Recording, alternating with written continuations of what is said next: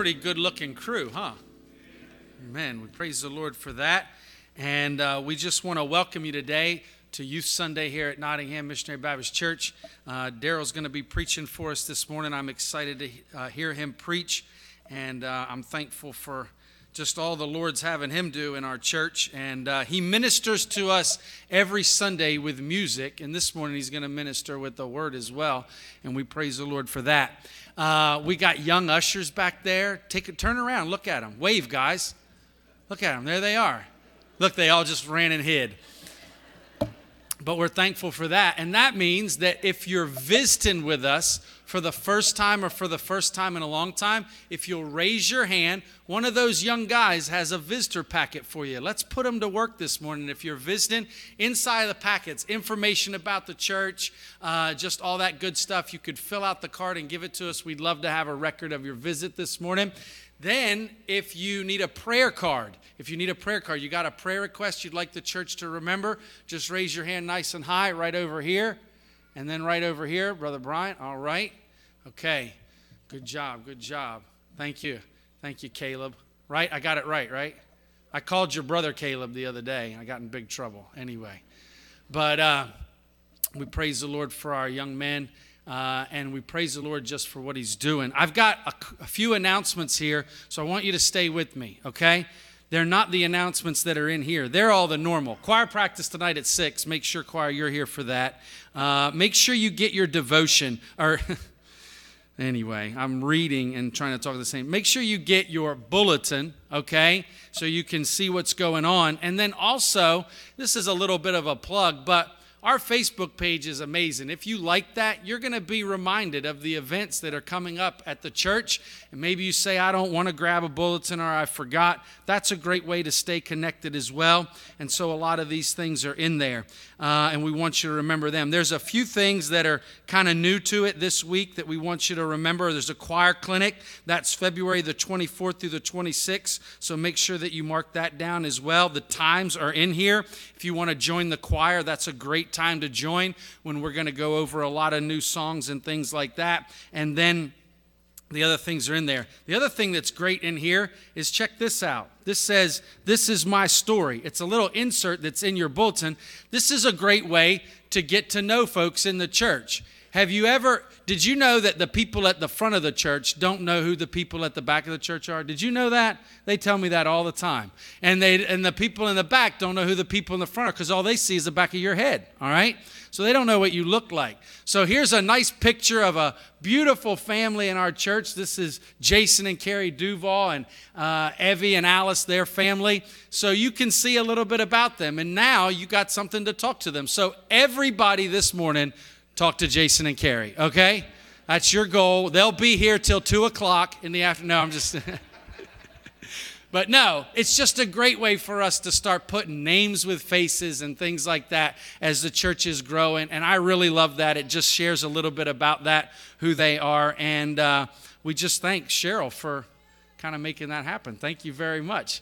And we appreciate that. The other thing that I would like to talk to the church about just for a moment is on Wednesday night we had a business meeting, and we were discussing some future plans for building. You might have noticed that the youth is growing on a Tuesday night. If you walk into our church, you're going to notice that we're using facilities all over the place. We actually come into the sanctuary, both groups on Tuesday night, and we start right here because the groups are getting so big.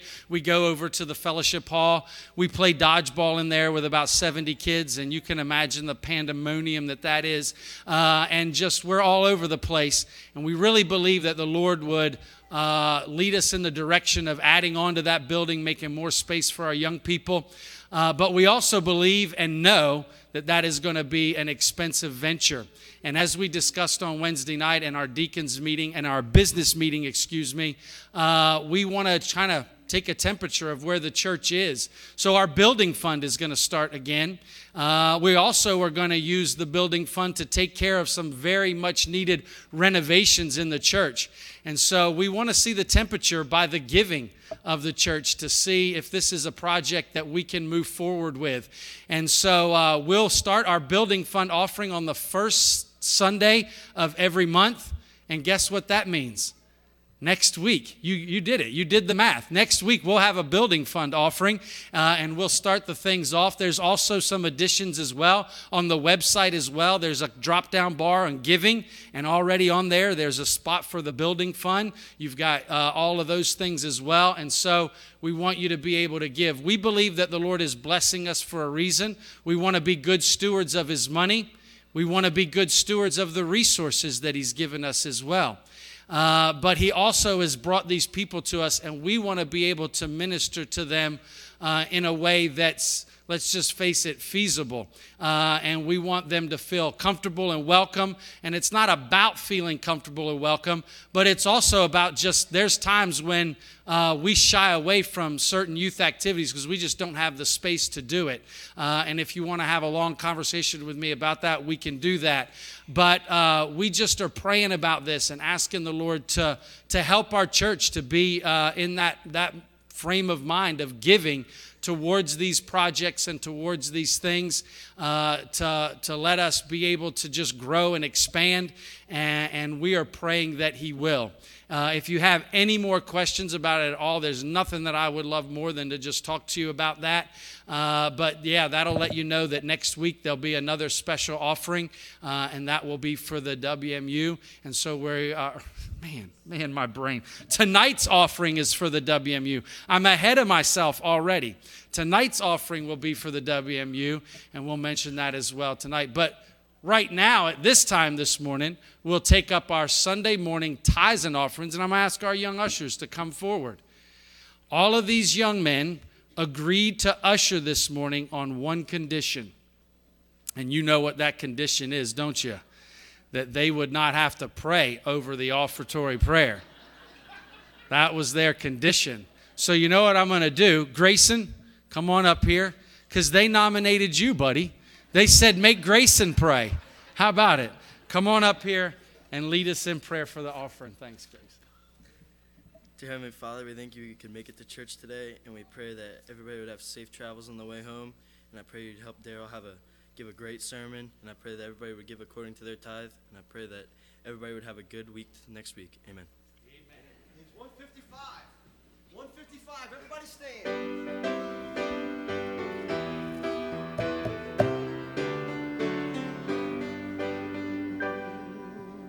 We praise thee, O God, for the spirit of love, for Jesus who died is now gone above.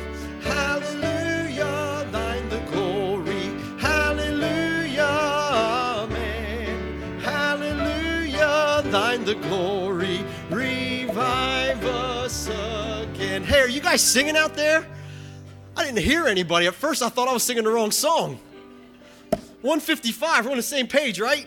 Revive us again, verse number 2. Sing so I can hear you. Here we go.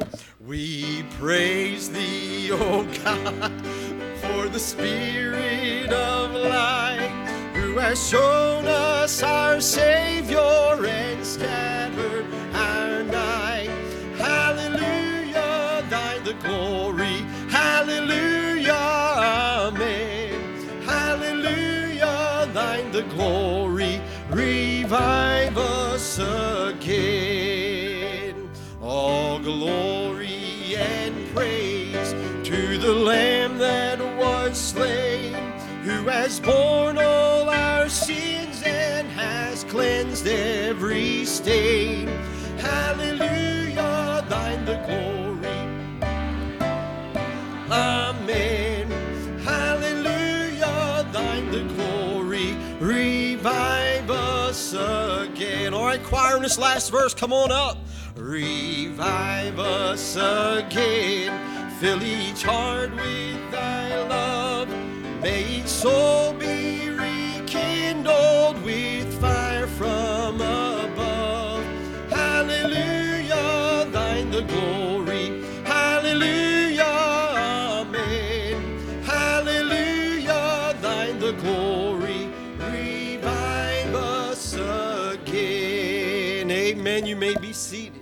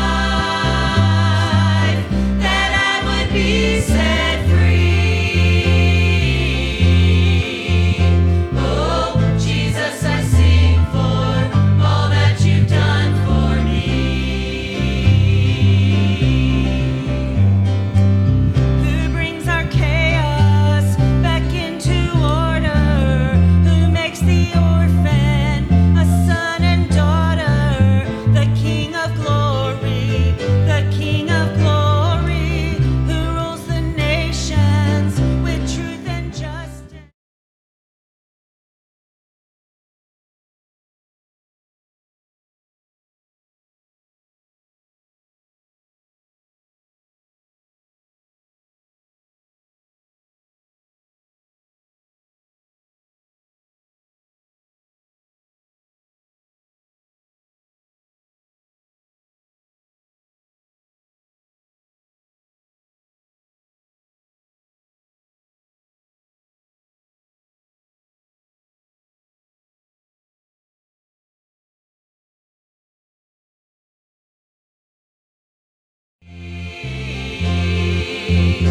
Oh, Jesus, I sing for all that you've done for me.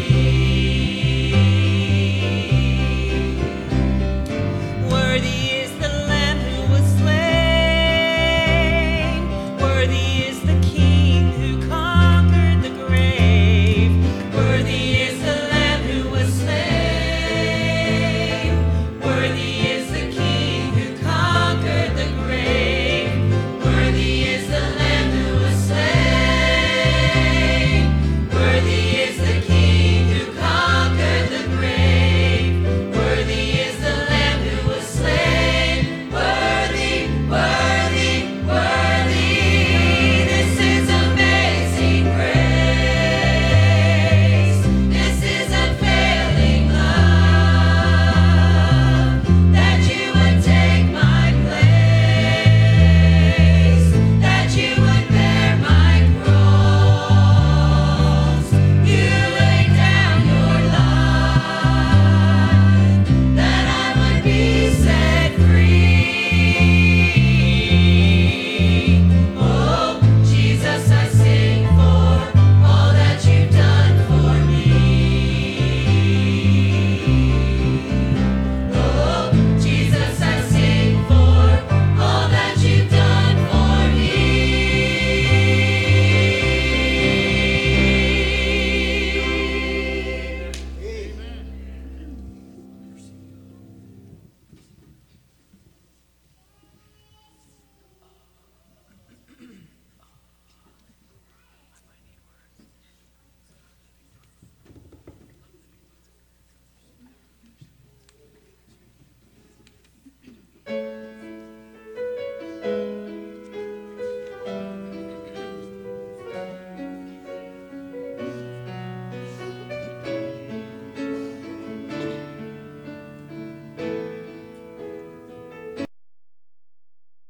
Living proof of what the mercy of God can do. If you knew me then, you'd believe me now. Now I'm alive to tell the story, how I've overcome. It's His goodness and mercy and the power of the blood. I'm so glad that my freedom wasn't based on what I've done, but His goodness and mercy and the power of the blood.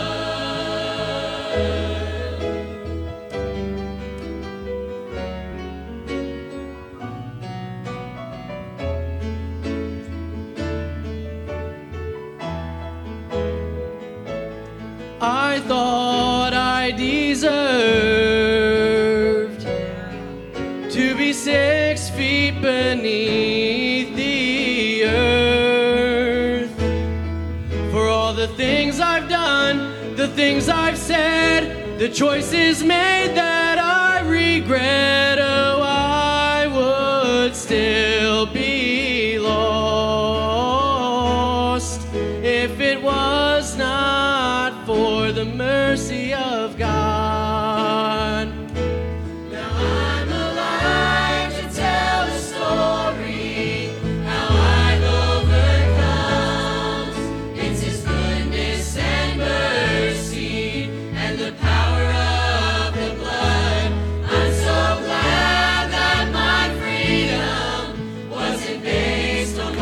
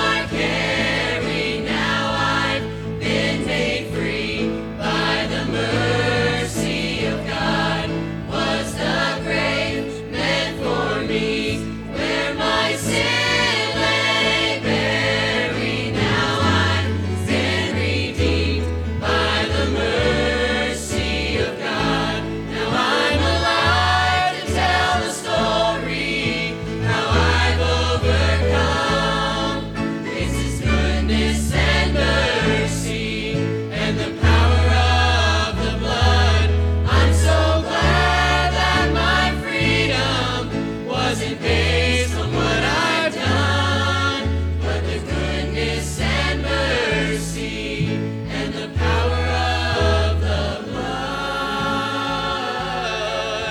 It's His goodness and mercy and the power of the blood. What can wash away my sins? Nothing but the blood of Jesus.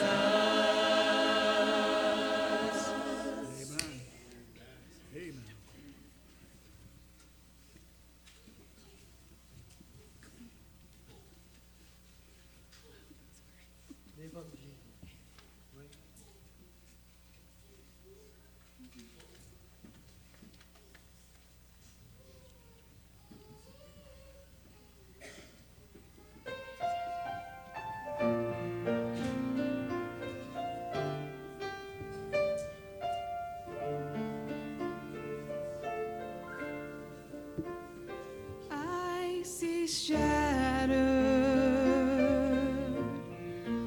you see whole. I see broken, you see beautiful.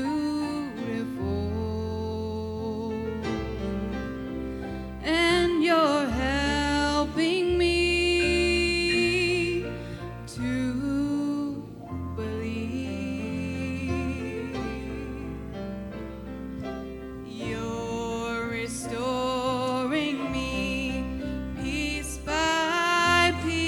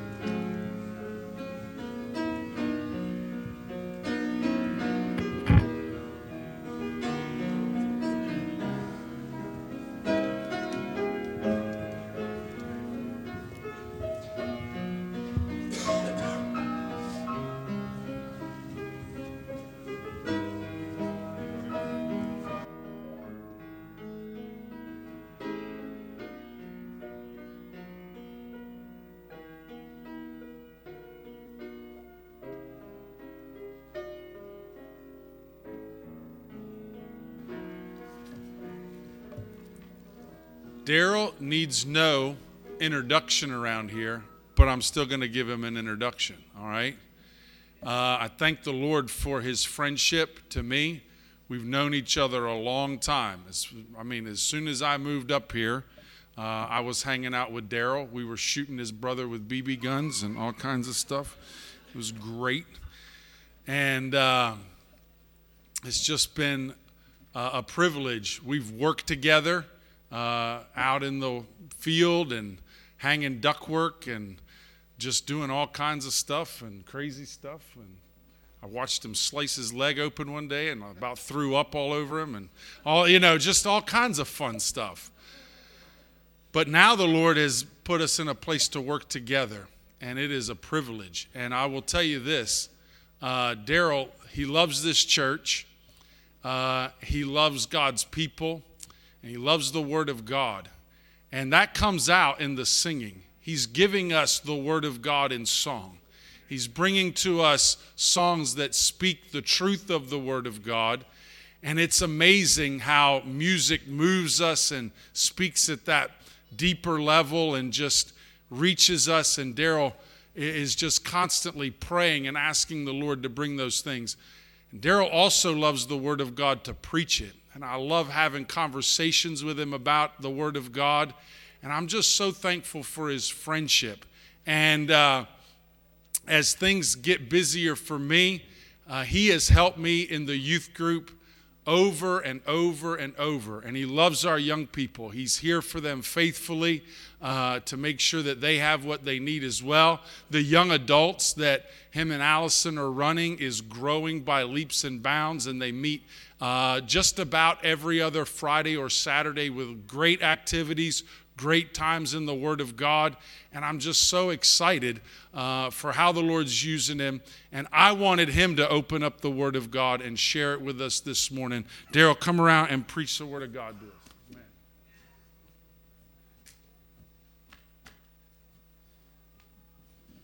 Amen. Morning. So that was probably, the first summer that you were here. It was right before, it was Bible school week. We went hiking in the woods. And I don't even know if I should, I got to turn this thing on. Thanks for I guess I won't say what Derek was doing. But I shot a BB gun. And it hit his leg. About 2 years ago, Derek went to the doctor. And he calls me up. He said, "You never guess what they found in my leg." I said, "What?" He said, "A BB." That was a long time. Good stuff. Good stuff. Hey, turn to the book of Numbers. Chapter 21 is where we'll be this morning. And I don't know why it is, but man, I just get so nervous, I guess. Bella asked me on the way here, she's like, are you nervous? She's like, I get butterflies every time I'm in front of people. I could sing in front of you all day long, but I don't know what it is. I guess, and I probably say it over and over, but the responsibility that it is to break open the Word of God and to rightly divide it, I guess that's part of it. I heard somebody give a testimony, and they mentioned this scripture a little bit, and it's kind of been on my heart. And the more I read it, just the more that comes out of it. And just, man, it's just amazing when the Word of God just comes alive and just shows you so many things. And there's so many things in this passage, and I'll be quite honest with you, I don't even know where we're going. We're just going to read it and let her rip, see where we head, and pray we're not here till as long as Jason and Carrie.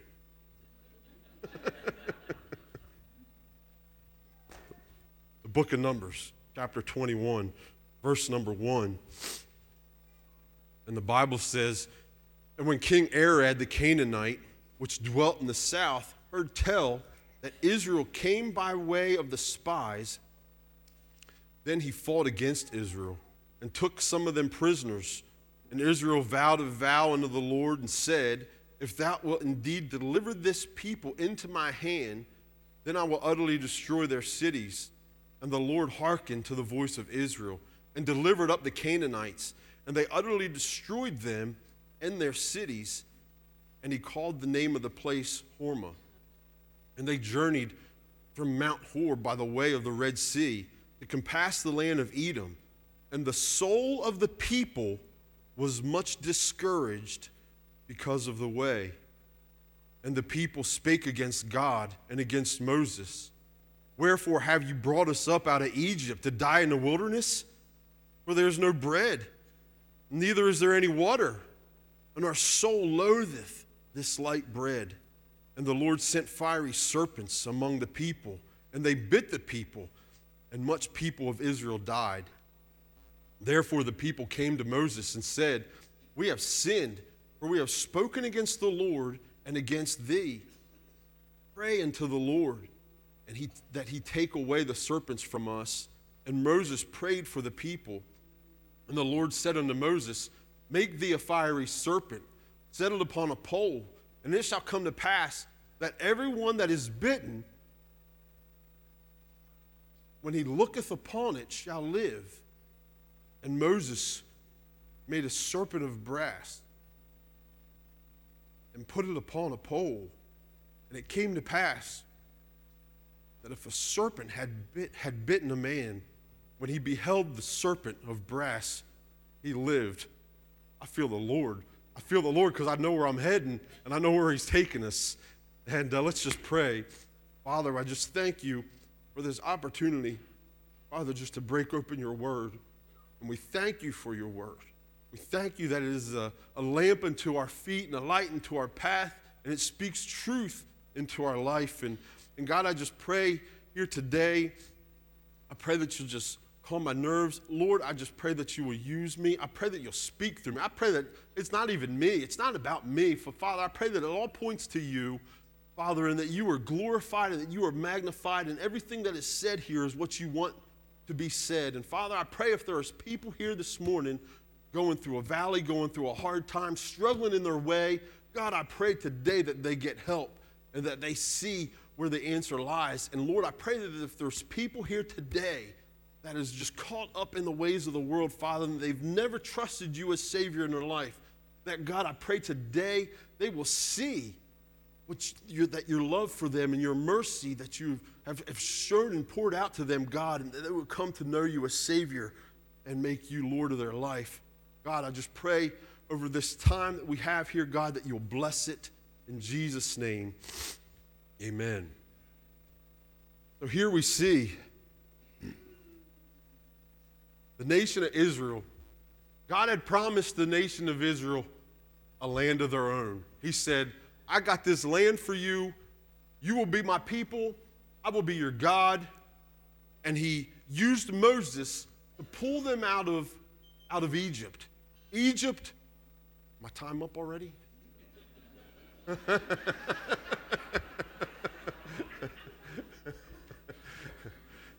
So Egypt. Did you do that? I know it. So Israel was in Egypt. 400 years they were in Egypt, in captivity, enslaved, persecuted. And God used Moses to take them out of Egypt and lead them to a promised land, a land where they said milk and honey would flow, a land that would be their own, where they would be his people and he would be their God. And as they're on this journey, it is just a cycle. It's a continuous thing that God provides and he blesses, and they squander that blessing and they speak against God, and God pours out judgment and they come back to God. And it's just this continual thing, and that's part of the reason why they're wandering so long. For 40 years they wandered in the wilderness for so long because of their disobedience. And this place bordered, and they're almost here. In this passage, they're approaching the promised land. They said that this place, that the promised land, if you read earlier in the scripture, it borders the nation of Edom. And in the previous chapter, Moses sends a messengers to Edom to see if they can get passage through, and Edom says, nope, you can't come through here. So God sends them another direction. He sends them another direction, and in that direction, this King Arad, he's got spies looking out, and he sees Israel coming, and he thinks, you know what, I'm going to strike first, and he attacks Israel, and he starts to take them prisoner. Israel then cries out to God, and they say, God, if you would deliver these people unto us, we'll take them out for you. Because these weren't good people. People that were occupying this land at the time, they were pagans. They weren't living for God. Idolatry was through the roof, murder, sin, all these things. And in a sense, they were pouring out the judgment of God. They promised, hey, we will pour out your judgment on these people if you deliver them up from us. And you know what? God did. He said the Bible said he hearkened to the voice of Israel and he delivered them up. So here we start out in the first 3 verses, God had given them the victory. He had given them the victory right off the bat, but here we are, the first 3 verses, and then in verse 4. Then in verse 4 it says, the soul of the people was much discouraged because of the way. They were following the path that God had set before them, yet they were discouraged. How many people know that you can feel a negative emotion even encountering something positive? That your spirit can touch truth, but your soul be discouraged because of that truth that it is touching. People, sometimes the truth hurts. And the Word of God is truth. And sometimes people don't like what they hear that comes out of the Word of God. And it may be discouraging to them because it points out their sin. All along the way, it's truth. It's positive. You may be in a way of life just like these people right here, and God's leading you in a direction. But where you're at right there, it's creating a negative response in your soul, even though it's something positive ultimately in the end. And there are times in following God when we encounter discouragement, when we're looking at what lies ahead, and we're just looking at the outlook, and when we're looking ahead and we think to ourselves, man, I just don't see how this is going to work out. I don't see how God's going to make this thing come together. It just doesn't seem like there's any hope in there, and discouragement starts to set in. Or even in your current circumstance, your current situation that you're in, you feel like you're following God, you feel like you're trusting God, but for some reason where you're at right now, there's discouragement. I tell you, I've been there. I've been in all these places. But I can remember a time praying for direction in my life, and I felt like I saw signs that God was telling me and leading me in that direction. And I moved on what I felt God was saying. But it wasn't long before I was in that place, and I thought, what in the world? Did I get my wires crossed with God? It just doesn't seem like I would have thought it would have been. And discouragement can set in right in that place. There could be discouragement in your waiting. You could be waiting on God to give you an answer to your prayer, and it just didn't happen fast enough for you. He just didn't move in fast enough for you. He didn't speak it loud enough to you. And while you're waiting on that answer from God, discouragement can set in. But do you know that often we've got to experience the discouragement in order to get to the joy? He tells us in John that these things I have spoken unto you, that you will have peace. In this world you'll have tribulation, but be of good cheer. I have overcome the world. He tells us right off the bat we're going to have tribulation. He says in Romans, for I reckon the suffering of this present time is not compared to the glory that will be revealed in us. He is honest with us. If you've come in here today thinking that if I surrender to God, everything's going to be sunshine and roses, you just need to get into the book. because he was honest with us when he said that there is going to be tribulation, there is going to be suffering, there is going to be discouragement along the way. And often we need that discouragement if we're going to see the joy. He says, I have overcome the world. That glory will be revealed in us. We know that all things work together for good. There are promises that we can hold on to in those times of discouragement. But sometimes we only have a kingdom mindset when life is good. Sometimes we only want to follow God when it doesn't seem like there's discouragement in our path. But then it comes to mind, finally, brethren, be strong in the Lord and in the power of the might. Put on the whole armor of God, because we don't wrestle with this flesh, but against spiritual wickedness in high places.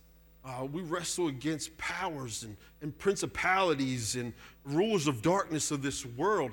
It's a spiritual battle that we face. And so often we're just focused in on what our current circumstance is. I come across this one verse, and it's just been in my mind in 2 Timothy, that no man that warreth entangleth himself with the affairs of life, that he may please him who hath chosen him to be a soldier. Israel was entangling themselves in the situation of life. They totally took their eyes off of God, forgot about the spiritual aspect of it, and they're totally focused on the physical, what's going on right now. And they were fixated on the affairs of this life, and so often Satan designs those things to distract us and keep us down, keep us discouraged, keep us from focusing on God. And all along, it's a spiritual battle that's in front of us. And discouragement starts to set in. And we see that in verse 4. And then in verse 5, we see what discouragement does. Verse 5, and the people spake against Moses and against God. Wherefore have you brought us out? They spoke against God. Discouragement will start to get you to speak against God and speak against God's man. Start to get you blaming God for your situation, blaming God for your circumstance, blaming God's man. They said, Moses, why did you lead us out here? Why did you take us out of Egypt?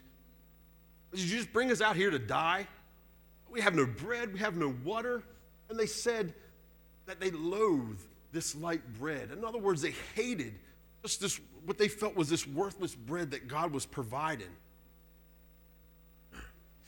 And they felt that they had it better in Egypt than they did right now. All along, they must have just forgot how bad it was in Egypt. Egypt was setting to kill the firstborn, the males, so they could control the population, so there wasn't enough of Israel to uprise against Egypt. I mean, they were oppressed there, but how soon they forget what had happened there. And now, here they are, and they're saying, we don't have any food, we don't have any water. But I don't know if you caught it, in that very same verse that they say they don't have any food, any water, they say they loathe this light bread. They admit that they had it all along. It just wasn't what they wanted. It just wasn't what they expected. It just wasn't what they felt they deserved. Early on in this journey, they go to Moses and they say they're hungry. And Moses goes to God, and God provides manna, bread. They wake up and there's dew on the ground, and once the dew is up, there's bread. And all along for 40 years this is happening. Bread appears on the ground. 6 days a week, the Sabbath they didn't collect. But on the 6th day, they got double portion so it could carry them through. God was provided. There's a couple accounts where God says, Moses, strike that rock with your staff, and when you do, water will come out. Not that they didn't have these things, it just wasn't what they wanted. And I don't know about you, but I don't often see just bread on the ground. I don't often squeeze a rock and water comes out of it. That seems pretty miraculous to me. And I can't help but to think, I would like to think that if I was in the presence of that, to where I wake up in the morning and there wasn't bread when I went to sleep, but there's bread in the morning, I'd think, this is a God who will supply my need. I better trust him. If I see water coming out of a rock, I'd think to myself, this is a God who is going to supply my need. I am going to trust him. and I can think in my life and see how God has provided time and time again. And because of that provision, when circumstances come up in life, I can have confidence that he's going to do it again. That's why I love that song. I've been through enough to know that he'll be enough. Because he's done it before, and he's faithful to do it again. Even when we aren't faithful, he's faithful. Even when we believe not, he's faithful. So it wasn't that they didn't have, it just wasn't what they wanted. Oh my goodness. I don't know if you're seeing, I'm seeing myself, and I guess that's why I was captivated by this passage, because I'm just seeing myself, and I have a feeling if you're honest, you're seeing yourself in this too. Because when you're discouraged, instead of counting the blessing, they're discouraged. And often discouragement causes us to refuse the blessing or to be blinded by the blessing that God is pouring out on us at that time. They're sitting there saying, this can't be God. If this was God, we'd have a big old table and a feast spread out, and God would just be providing abundantly. So it wasn't that God wasn't, it just wasn't meeting their standards.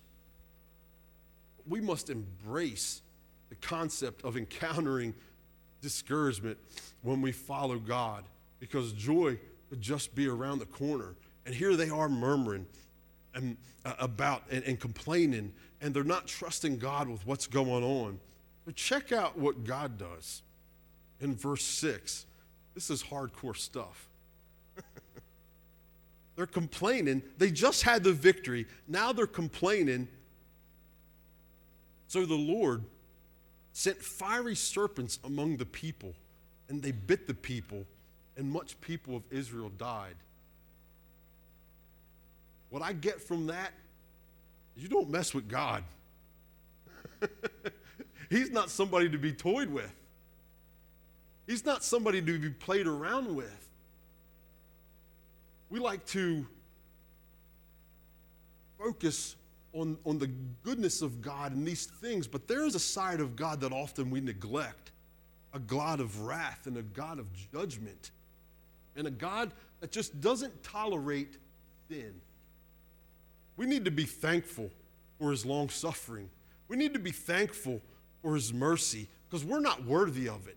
You're not worthy of it. There's nothing righteous about us before God. Our righteousness is as filthy rags, and his mercies are new every morning. We want to bellyache and complain because of this little problem and that little problem. All along, these problems only have earthly effect, and we continuously blind our eye to the eternal things of value, and we speak against a holy God, a great God of heaven, just because he isn't providing for us in the way that we think that he should. So God sends these serpents out, these snakes out to bite them. Man, they thought they had it rough before. They got it really bad now. I ain't a snake guy, I can tell you that. I can't imagine snake all around my feet chomping at me. I'd head for the hills. And they realized where they went wrong real quick, because it's the very next verse. Therefore, the people came to Moses and said, man, we have sinned, for we have spoken against the Lord and against thee. Pray unto the Lord that he take away these serpents from us. And Moses prayed for the people. It didn't take much for them to come back around. And sometimes that's what God needs to do for us. You may be going through something right now, and it seems like a struggle, seems like a hardship. And all along, it could be God's mercy on your life, trying to get your attention and bring you back to him. So Moses prays, and God answers. And he says, make thee a fiery serpent and set it on a pole, and it shall come to pass that every one that is bitten, when he looketh upon it, shall live. And Moses made a serpent of brass and put it on a pole, and it came to pass that if a serpent had bitten any man, when he beheld the serpent of brass, he lived. God made a way. But even then, it wasn't the way that they wanted. It wasn't the way that they expected. I think they thought God was just going to obliterate all these snakes and it'd be good to go, clear path for the rest of the way.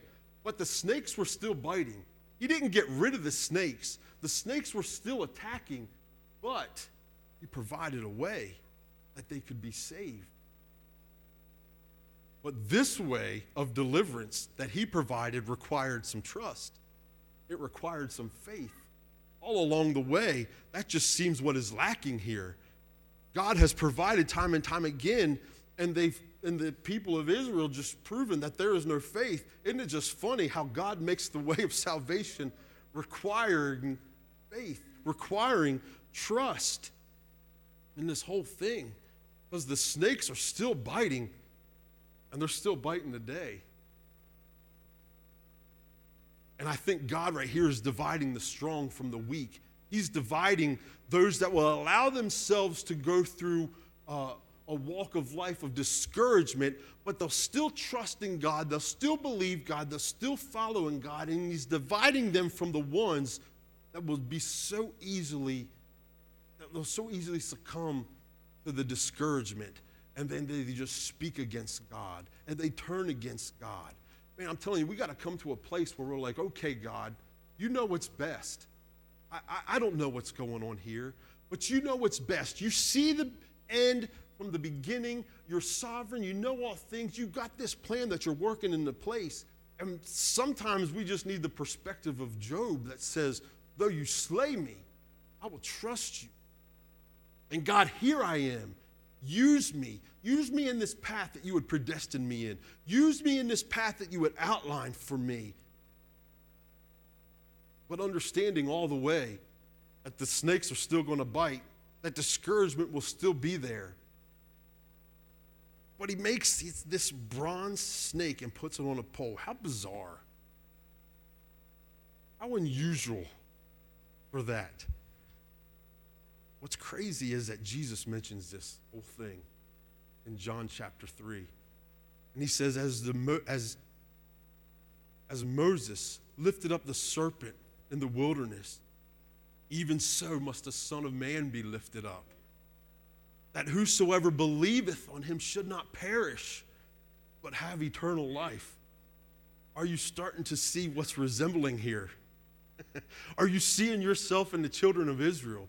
That you get the victory, but then you're so easily discouraged, and you speak out against God, and we lack faith.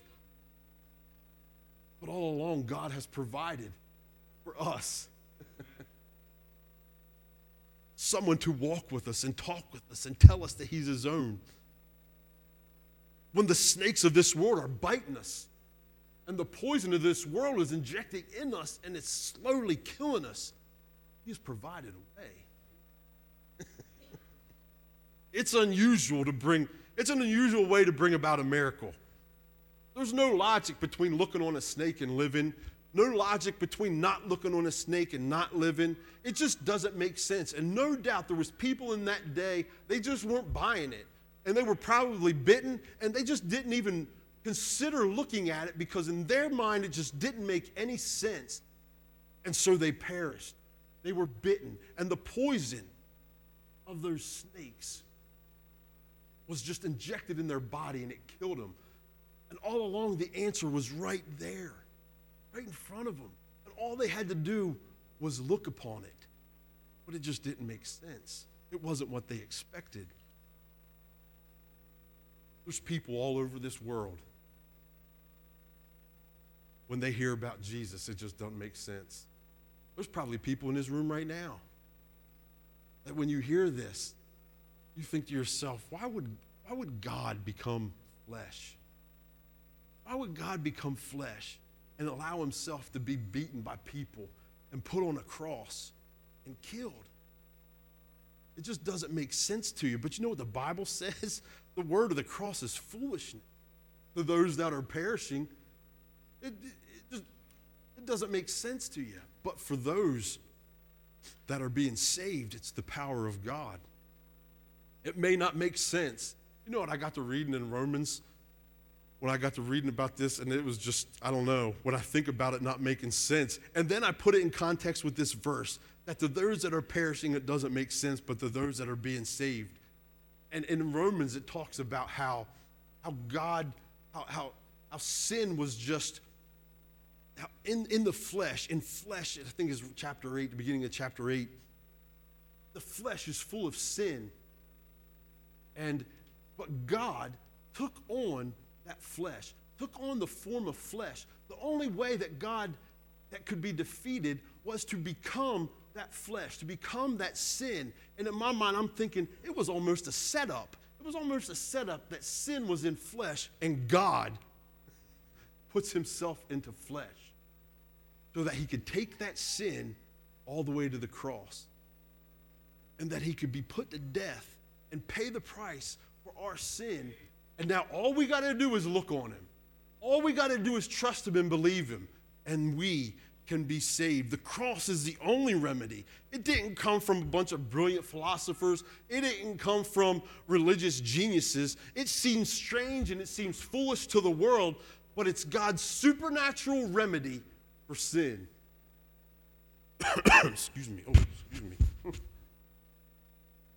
cross is the only remedy. There's no other cure.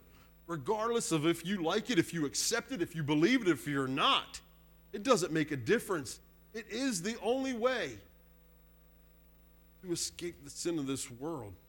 Apart from the cross, there's just no human cure. The wages of sin is death, but the gift of God is eternal life through Jesus Christ, our Lord, and him crucified. It's the only way. Back in that day, when they got bit by a snake, there was no ointment for it. There was no offering that they could give up. There was no antibiotic. There was nothing that they could do. God made it in a way that nobody else could save themselves. They had to rely on him. God provided the way, and it was just to look and trust. And today, if you're sitting here and you are being bitten by the snakes of this world, the sin of this world is just biting into you and grabbing a hold, getting a grip. You're discouraged along the way, and it's just eating at you. God has provided a way, and it doesn't take a church membership. It doesn't take any money that you donate. It doesn't take any amount of good works. Jesus paid the price for your sin, and he completed the work of defeating sin when he went to the cross. Now we just look to Jesus, the author and the finisher of our faith, and we can be saved. I think that's pretty cool. You guys don't seem to be as near impressed. But the snakes were still biting, and they had to be bitten to live. And this is where we go back to the physical and the spiritual. From an earthly perspective, we're born and then we die. From a spiritual perspective, we're dead and then we live. From the physical, life comes before death. The spiritual, life comes after death. So are you living to die, or are you dying to live? Here's a question for you. The snakes are still going to bite. But those that look to Jesus, they'll have life. And life is revival. Life is refreshing. Life dispels discouragement. And we can't be discouraged along this way. We can't be troubled. We can't keep trying to figure out how we're going to avoid trouble. But with the help of God and looking unto Jesus, we need to tackle trouble. We need to be victorious over trouble. We need to overcome trouble. We need to be more than conquerors. You know that a conqueror he just doesn't fight one battle. He goes from one battle to the next. There's always another battle. There's always another war. He's telling us we got to be more than conquerors. There's always going to be discouragements. There's always going to be challenges in this life. But we have got to be more than conquerors through Christ Jesus. Because there's always another battle that lies ahead. And when we have an encounter with God, you just need to be ready for that battle that comes ahead. Jesus himself, right before he started his ministry, approached John the Baptist, who was prophesying to Jesus, a voice crying out in the wilderness, prepare you the way of the Lord.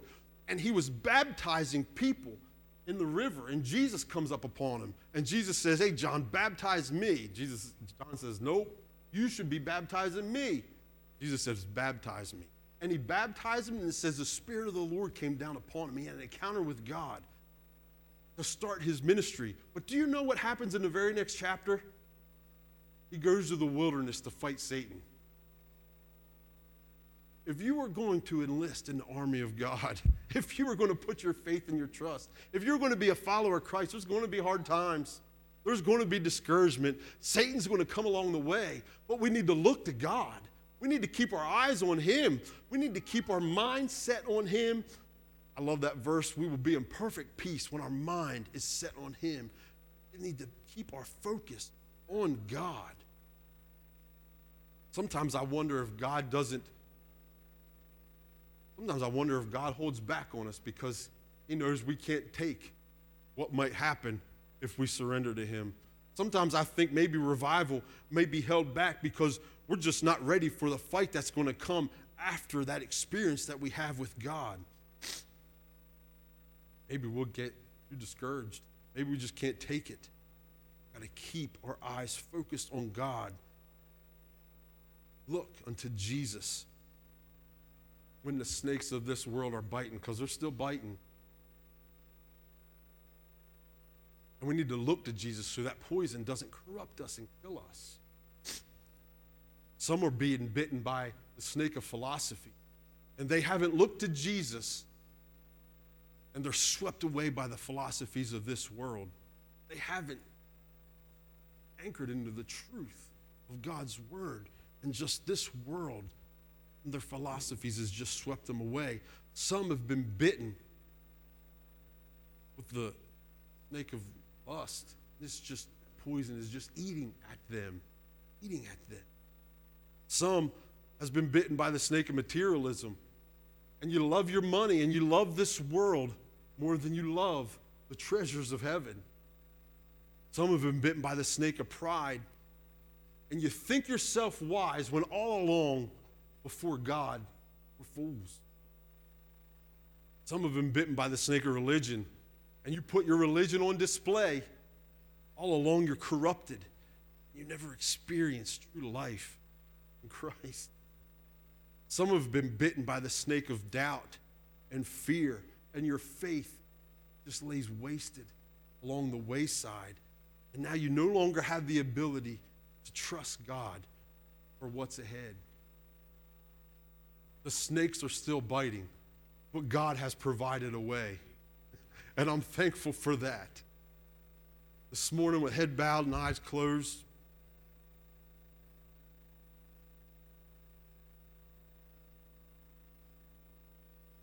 I guess I just got a couple things as we bring this thing to a close. Are you discouraged in the way? Is things just not going how you thought they should go? You thought God would have a nice, smooth path laid out for you, but just in this current season that you're in, discouragement has settled in. God has provided somebody that we can look to, we can run to, and get the help that we need. Get comfort and strength. His strength is made perfect in our weakness, it says. Is this world just overcoming you? They're just attacking, and it seems like you're just sinking. And the snakes of this world is just biting and biting. And the poison of that world is just starting to have an effect on you.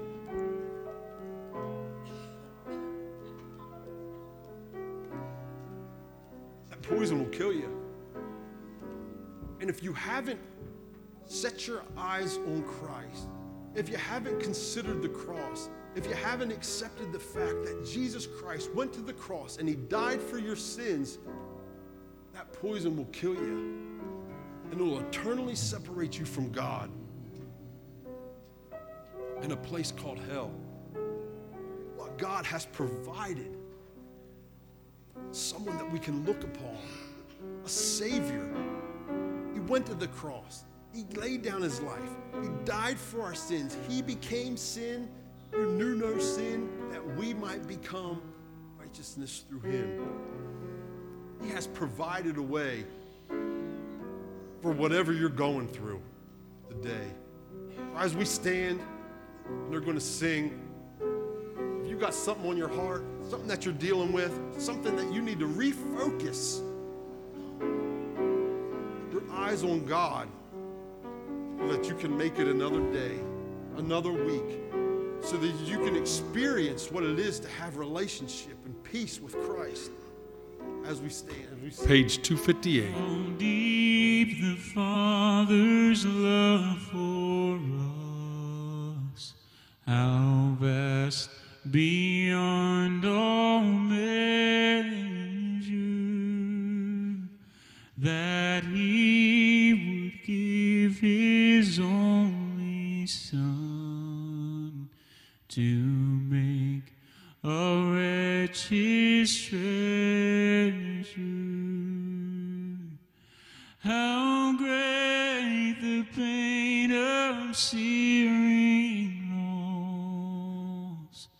The Father turns his face away, as wounds which mar the chosen one bring many sons to glory.